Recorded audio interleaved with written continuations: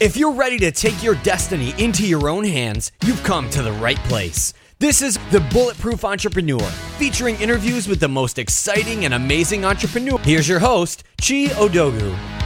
Hey everyone, thanks for tuning into the show today. If you love what you hear on today's episode of the podcast, go to iTunes and leave a review and a comment. It helps other great listeners like yourself find the show.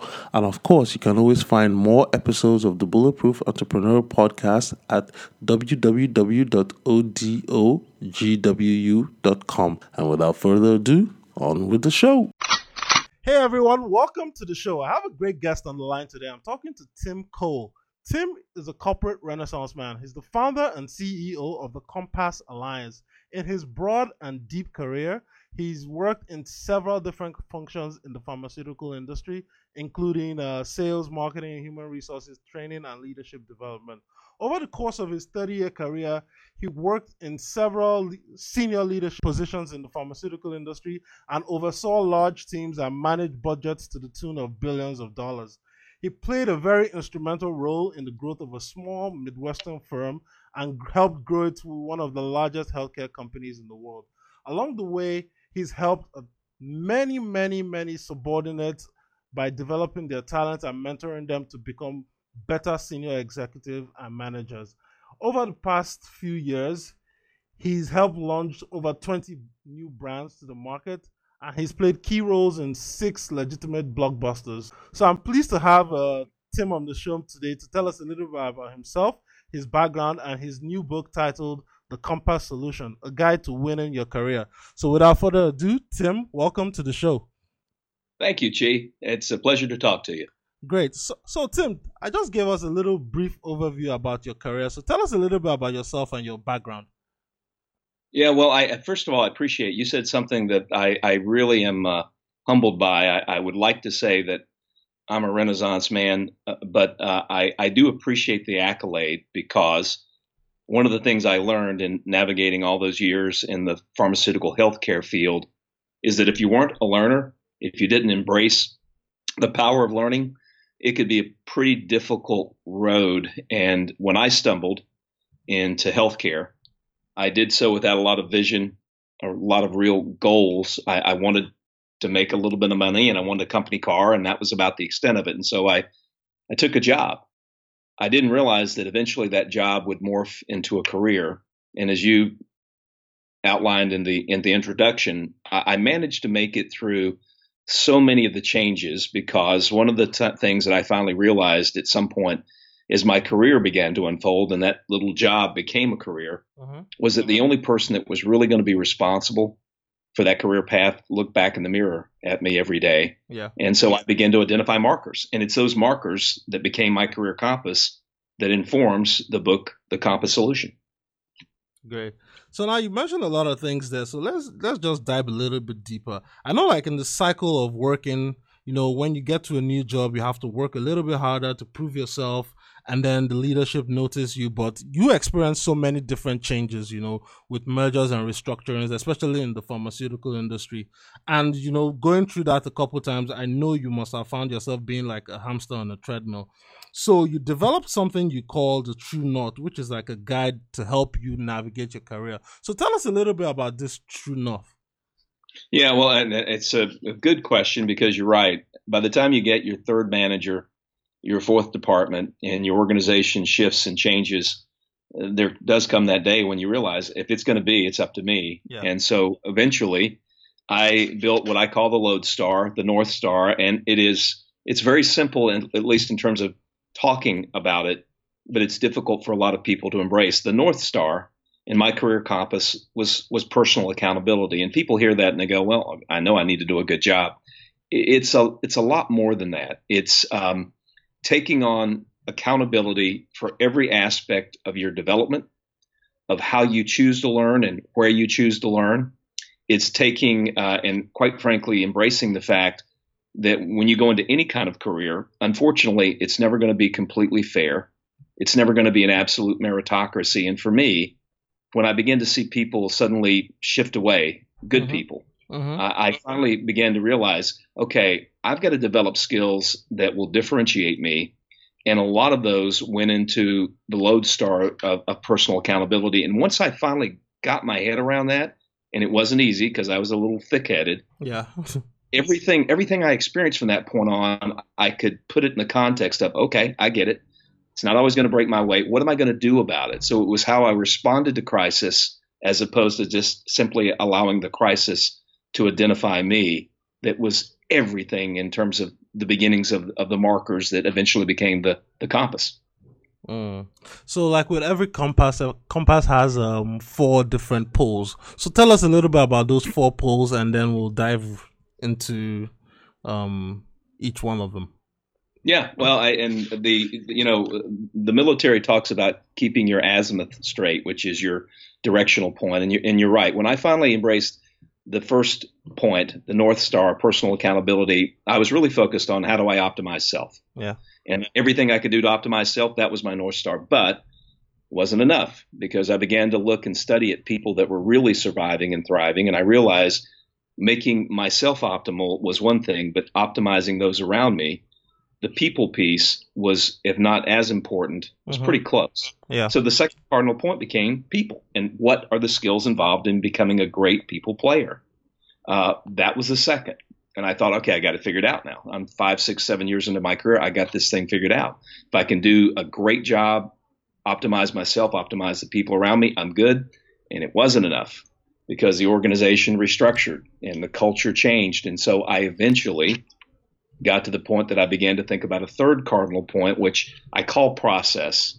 And process in simplistic terms is you need to understand how your industry works and how your company works, how it arrives at decisions, how the work product is developed.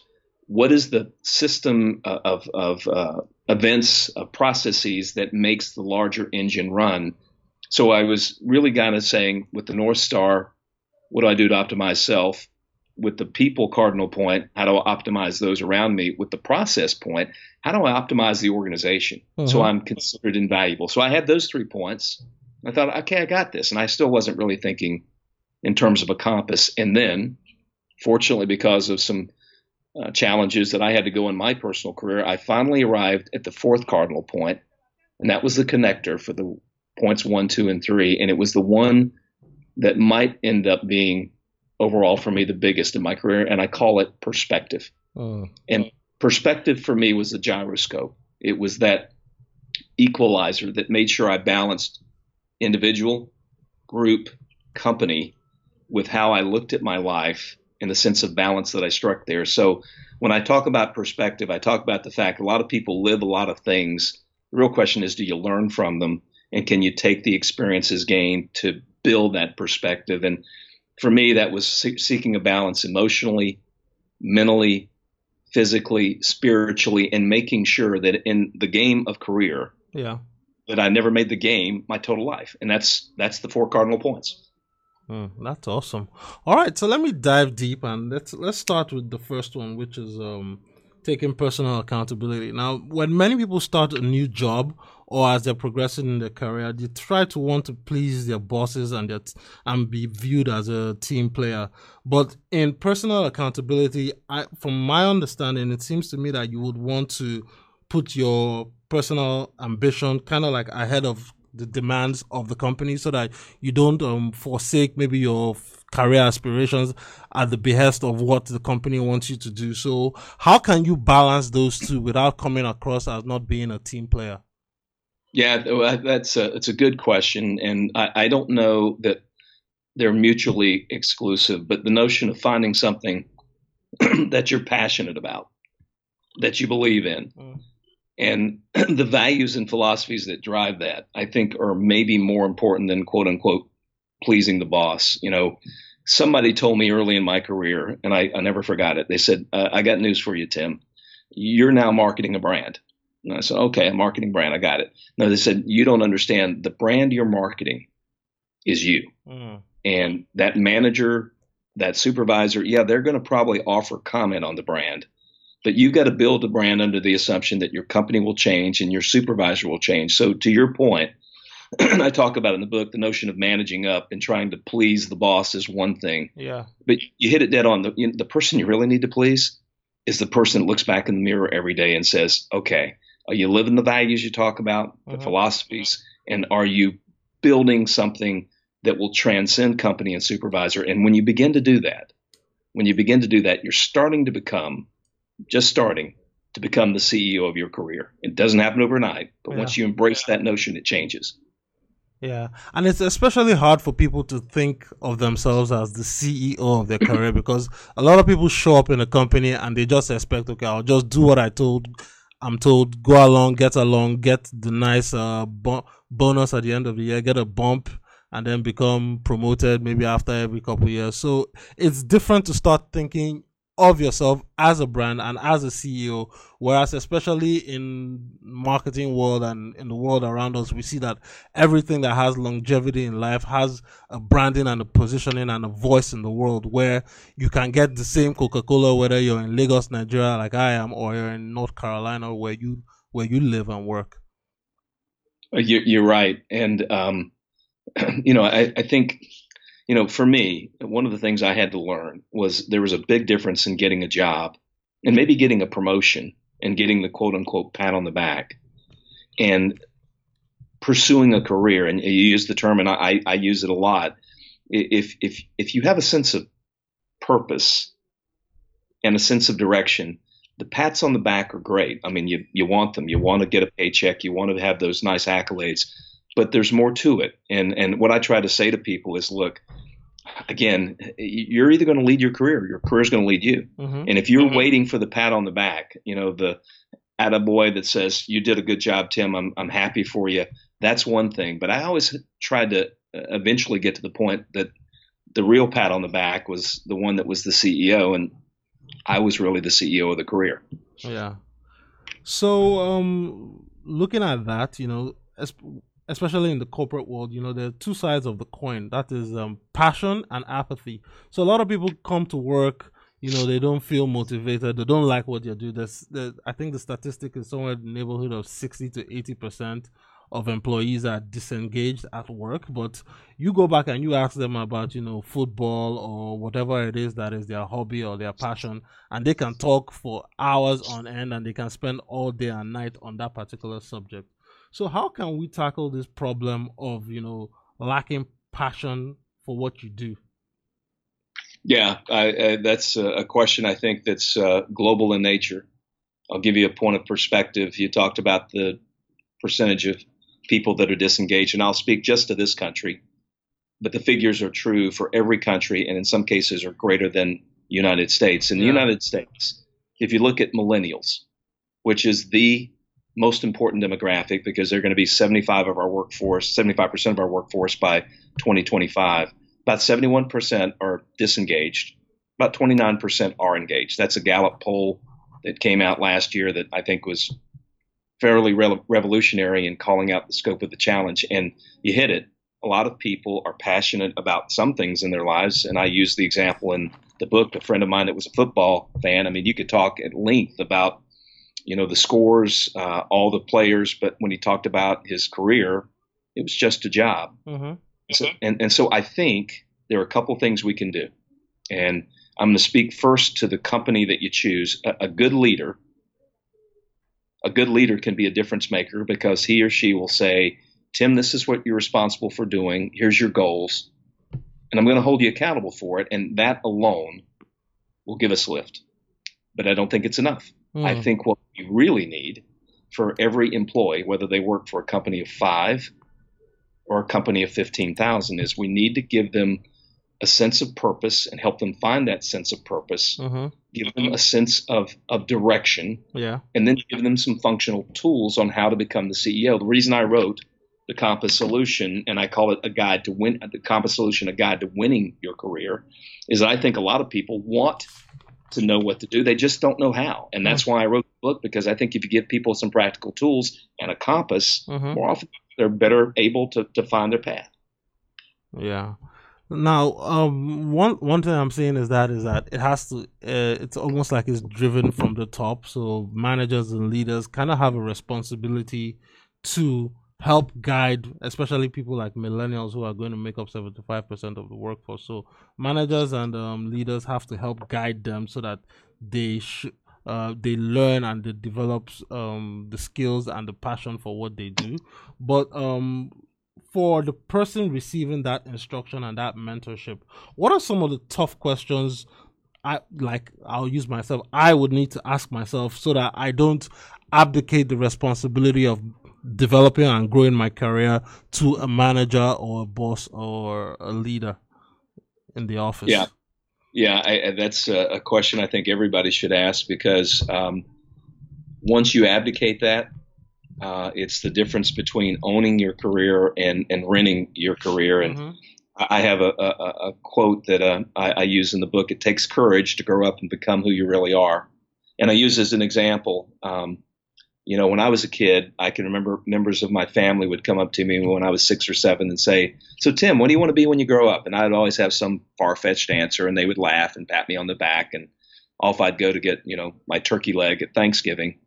But I think the challenge is life begins to take hold for a lot of people when they reach their 20s, if they go to college, after college, and all the dreams and aspirations of what could be are sometimes replaced by the reality of mortgage and paying back college loans. And before you know it, that vision, that bright shining star that said, "This is what I can be," is lost. And then, this is my opinion, and I've seen it probably a few thousand times, a lot of people fall into a job, and instead of thinking and asking themselves questions, they go to their manager, their supervisor, and they say, "Hey, I want guidance on career. I want you to tell me what I need to do." Yeah. And at that point, they're doing, exactly what you just said. They're abdicating. They're saying, "Well, I don't really know what to do, so I'll go to my manager. My manager will help me." And I think the challenge is, when you've done that, you've basically taken away your mortgage on your professional life, and you've said to your manager, "I'll pay you with my time and effort, and in turn, you're going to provide me with a safe place." Well, there is no safe place unless you're driving it. And it begins with asking those questions. And you got to listen to the inner voice. If you don't have that inner voice, go find it. And then the next question would be, at one point in our lives, we'll all meet them. So this is having to do with, I know you've probably seen or heard about that movie called Horrible Bosses. So it's not too extreme in many companies, but sometimes it does get very extreme. So how can someone survive a bad boss, knowing fully well that it's inevitable to encounter such a person in the work environment? Well, you hit it, because if you play the game long enough, even if you're an entrepreneur and are self-employed, your customer then is your boss. Yeah. But the reality is, you're going to have someone at some point in your career where they drive you nuts. And for most of us, the first time we encounter a bad boss, our thought is, well, this is the first time this has ever happened. Well, no, it happens pretty much every day, and it's a part of life. And whether you're an individual contributor and you have your own business, or you're in a corporation of 15,000, your day's going to come where you're going to draw the short stick. And you're right. There's some basic points that we call out. One of the chapters in the book, The Compass Solution, is the bad boss. And I say to people, look, here are things I had to learn. And there are basic things like, it's a part of life. You have to go ahead and assume you can learn from that person. You have to think about the fact that your perception of what a bad boss is may or may not be correct. One of the things I had to realize at some point in my life is that just because somebody has a different personality, a different background, a different perspective, that doesn't make them a bad boss. It just may be someone that I find difficult to work with. And so what we offer in the book are some just basic steps. In fact, I've got what I call bad boss survival tips. And here's one of them. If you've got what you think is a bad boss, ask yourself if you have a clear, unbiased vision of what a great boss should be. Because many of us are really good at pointing out what we kind of think, but we don't necessarily know what great looks like. We just know what we want. Yeah. And what I try to say in the book is, look, guys, part of surviving and thriving in your career is to take those situations, learn from them, and don't let the adversity knock you down and never get up again. And I've seen situations, where a bad boss forced somebody out of the company, and that's such a tragedy. Yeah. Yeah, and it happens all the time, But as a addendum to that, the next step of having a bad boss is, office politics. The Game of Thrones and the House of Cards that is played while you don't realize that there's a game within the game being played. So Yep. how do you survive that environment where that there's a lot of intrigue, a lot of drama, and some people are just not political by nature, and so they miss the cues that these things are happening around them. Yes, and I learned probably in about my eighth or ninth year, that the people who complain most about politics in the corporate world or any career are the people who don't know how to play the game. That's the first learning I had, and then the other things I had to learn, and I learned the hard way. I mean, I'm not embarrassed to say it. I figured early in my career, I'll just be apolitical. I'll be the business equivalent of Switzerland. I will not engage. I will not play the game. I'll do my job. I'll go home and I'll be fine. And then I began to realize there is no apolitical position. An apolitical position is political. So that's not an option for you. And so what I try to say to people in the book is, just as with a bad boss, this has happened a million times before. It'll happen a million times again. You simply have to understand that politics are a part of every company. Whenever you have more than 3 people, you'll have politics. And so what I try to say to people is, look, there are some survival tips that I used that help. And here's an example. One of the things I had to learn in my companies, because we went through 5 or 6 mergers and different cultures, different companies. Every time we went through what I considered the political game, one of the first things I had to do was learn who the influencers are and find out who carries official titles, but who really have the respect of the people. And if you know who the influencers are, if you understand and can connect with those influencers, your chances of navigating politics increases exponentially. Okay. If you don't know who the influencers are, what you're going to do is you're going to play a game. You're going to talk to this person, that person, and every other person in between, and you'll never gain traction. And so what I talk about, and I won't go into too great a detail, is I say to people, look, you're going to have a sphere of influence. You're either going to be a positive influence or you're going to be a negative influence, but you can beat politics if your goodwill and the values that you demonstrate are strong enough. If you fall victim to and begin to crawl into the ditch with some of the political operatives, you may find yourself getting very dirty and you may never climb out. Very true. Very true. So it may come to a point where, the bad boss gets to you, office politics gets to you, and then you just feel you can't take it anymore. So how would you determine when is a good time to quit or to leave? It's a question that I've discussed more times than I probably want to remember, because everyone at some point in their career journey will have to ask themselves some tough questions. Am I better off staying where I am or leaving? And, there's a quote by one of the Rockefellers that says, don't be afraid to give up the good to go for the great. And what I have in the book is some general questions. In fact, I call it the corporate divorce 10, but it's really career divorce 10. And it's 10 questions that I say to anyone who's contemplating making a move that they should be able to ask themselves. One of the things I learned, again, the hard way, is the most incredibly emotionally mature people I've ever met are the ones that can ask themselves hard questions and then have the courage to answer. A lot of people, they look at the world, they're really good at looking at the rest of the world, but they can't look at themselves. And so I'll give you a couple of the questions that I include in the corporate divorce 10. Here's the first one's pretty basic. Am I happy here? If you're just surviving, you got to ask yourself on a 1 to 10, if I'm a 3, I need to think about that. Second thing I ask is, are the company's values and philosophies aligned with mine?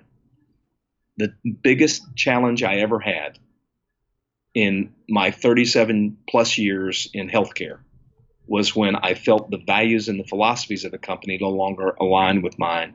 And that's something I think you have to ask. I won't go into all of them, but another one I ask is, do my skill sets align look what I do every day. If what I do best is not what I'm doing every day, I need to think about that. So we outline that in far greater detail, but that'll give you at least a flavor. Yeah, no, that's always good to leave just a little sample and a little taste out there so that at least people can get the book and learn more about what we're talking about. So my next question now is when it comes to some skills that we all need to learn, especially in the workplace, now that things are changing, the new economy, rise of artificial intelligence, machine learning, people are getting redundant by the day. You mentioned that there are 3 most overrated business skills. So what are they and why are they overrated? And then what are some of the skills we can start learning and acquiring to make us recession proof, so to speak? Yeah, I don't know if we can guarantee recession proof, but I'll give you one that I think anybody that's navigated a career is probably in some way come to grips with. When I started, I believe that if you were organized and could push the piles of work in the right direction, you probably would have some degree of success. I was not inherently organized, I will admit that. And then I began to work and learn basic organizational skills and said, I've got it. I now know and can kind of put my work in the right bucket. I'll be in good shape. And it wasn't enough. I began to study people that were highly organized that were totally ineffective. And so I looked at the people that were effective and I began to realize there was a second level skill. So organization in and of itself is, I don't want to say it's misinterpreted, but it's not really enough. The second level skill is the ability to prioritize, to decide, what is most important every day. And I have a system I talk about in the book about how you prioritize that. But the capacity to prioritize is much more important than the capacity to organize. But then I got to the third level, and that was a game changer for me. And it's not really even a proper word, but I say organization, prioritization, and then the third level is calendarization. And by that, I mean, if you've got 2 priorities on Friday, a really effective energy manager prioritizes and puts that in their calendar so nothing takes precedent over that. It was hard for me because I booked stuff, I had to-do lists, I had every day full of calendar stuff. But when I forced myself to organize, prioritize, and then calendarize, my effectiveness, my efficiency probably increased 20, 30% and still does to this day. And I always say to people, look, organize, prioritize, calendarize, OPC is the acronym.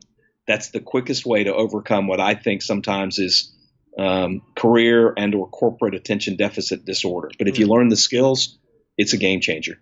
Yeah, that's good. So we've talked a whole lot about the poles on the compass themselves. Now let's move to another segment of your book where you talked about leadership and communication. Now, leadership is a very critical factor in every organization and group. So a lot of people would actually do a lot for someone who they believe in and they trust in, somebody who's inspiring them to go for the goal and be the best. Now, unfortunately, many managers are not that transformative or inspiring, so they cannot say, oh, do this and you'll probably get a good review when it's time for annual review. So how do we start to shift the mindset of people that are in leadership positions to teach them how to become better leaders and better inspire people working for them? Because many people don't quit their jobs, they actually quit their leaders and their bosses. Yeah, I think the greatest percentage of people that leave Chi leave their bosses first. Yeah. And you're right. In the book, I spend the first half of the book talking about the compass and building the survival skills that will help ensure you have a career. And those 4 cardinal points that we talked about are that. But then I decided, well, no, I want to maybe go a step further. I want to have a master class. And the master class talks about 3 keys that I've seen that were differentiators as regards really thriving in the career. And the first one was exactly what you just described, and it's leadership. And what I suggest to people is, first of all, you have to make the decision yourself to be a leader. And people hear that and go, well, wait a minute, I don't have interest in management or supervision. And I'm not saying management or supervision, you may pursue that. I'm saying that every leader I've ever met is a person of influence. If you're not a person of influence, if you can't influence people around you, whether they work for you or not, your chances of thriving in your career are going to be something less. And so, to your point, I stress to people, I want you first to be a leader yourself, because great leaders are capable of following. But then I also say, and you spoke to it well, the best leaders I've ever worked with were different. I call them transformative leaders, and here's why.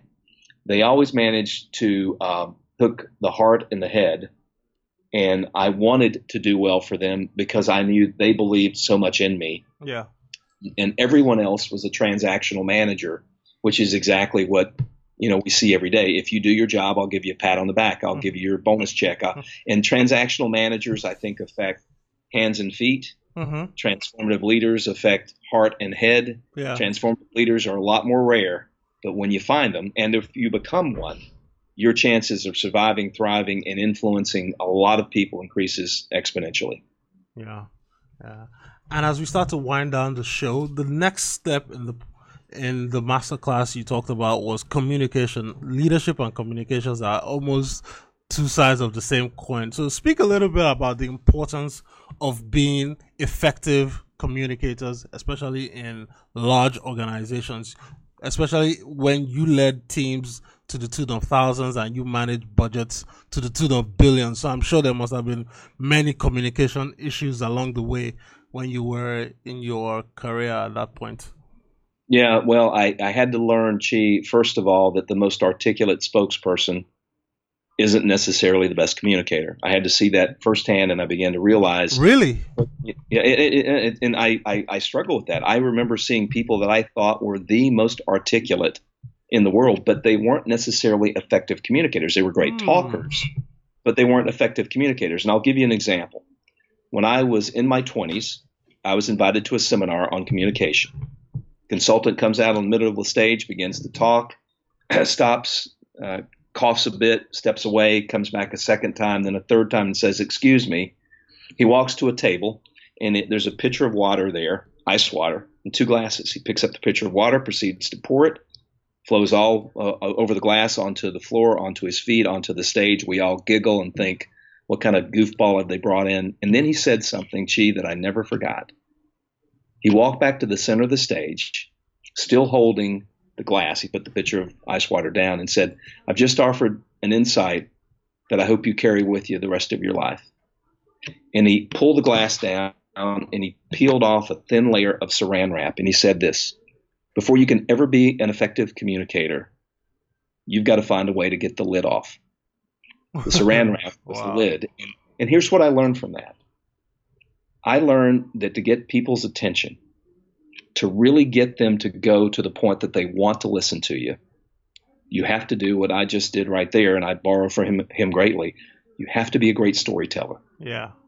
We learn by stories.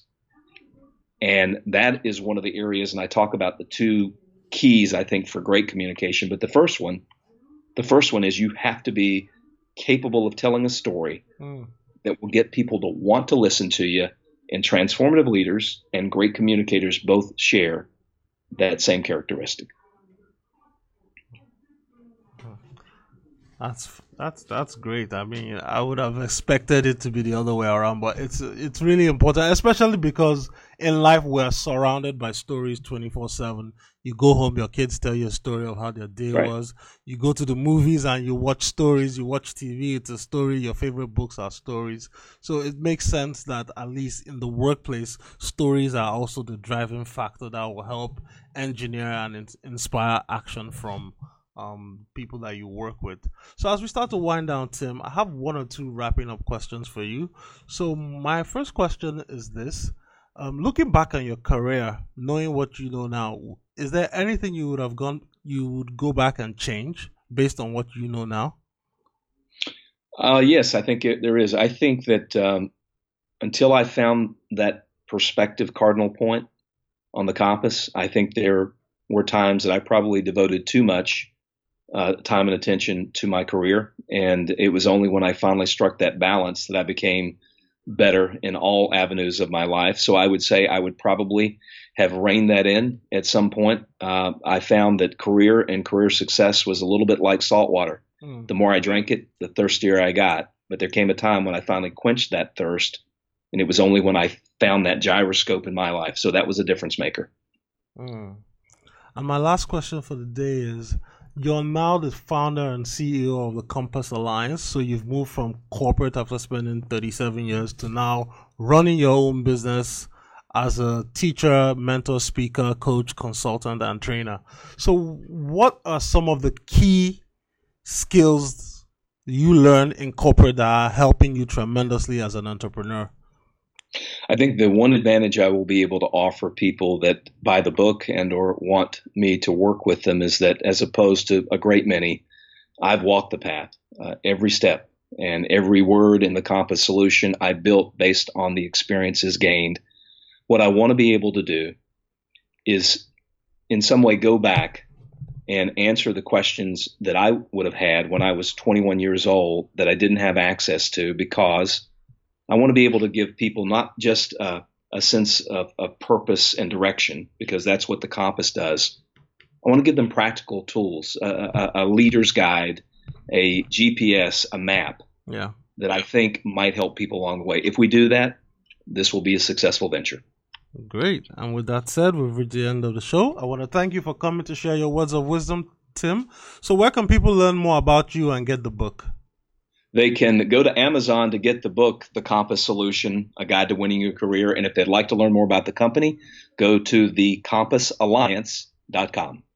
Great. And I'll link to those two links in the show notes. So it's a pleasure having you to share your stories, your words of wisdom. And I hope to talk to you again in the future to learn more about how we can all develop, the career success principles that you've outlined in the book that'll help us go into the future with confidence and with boldness.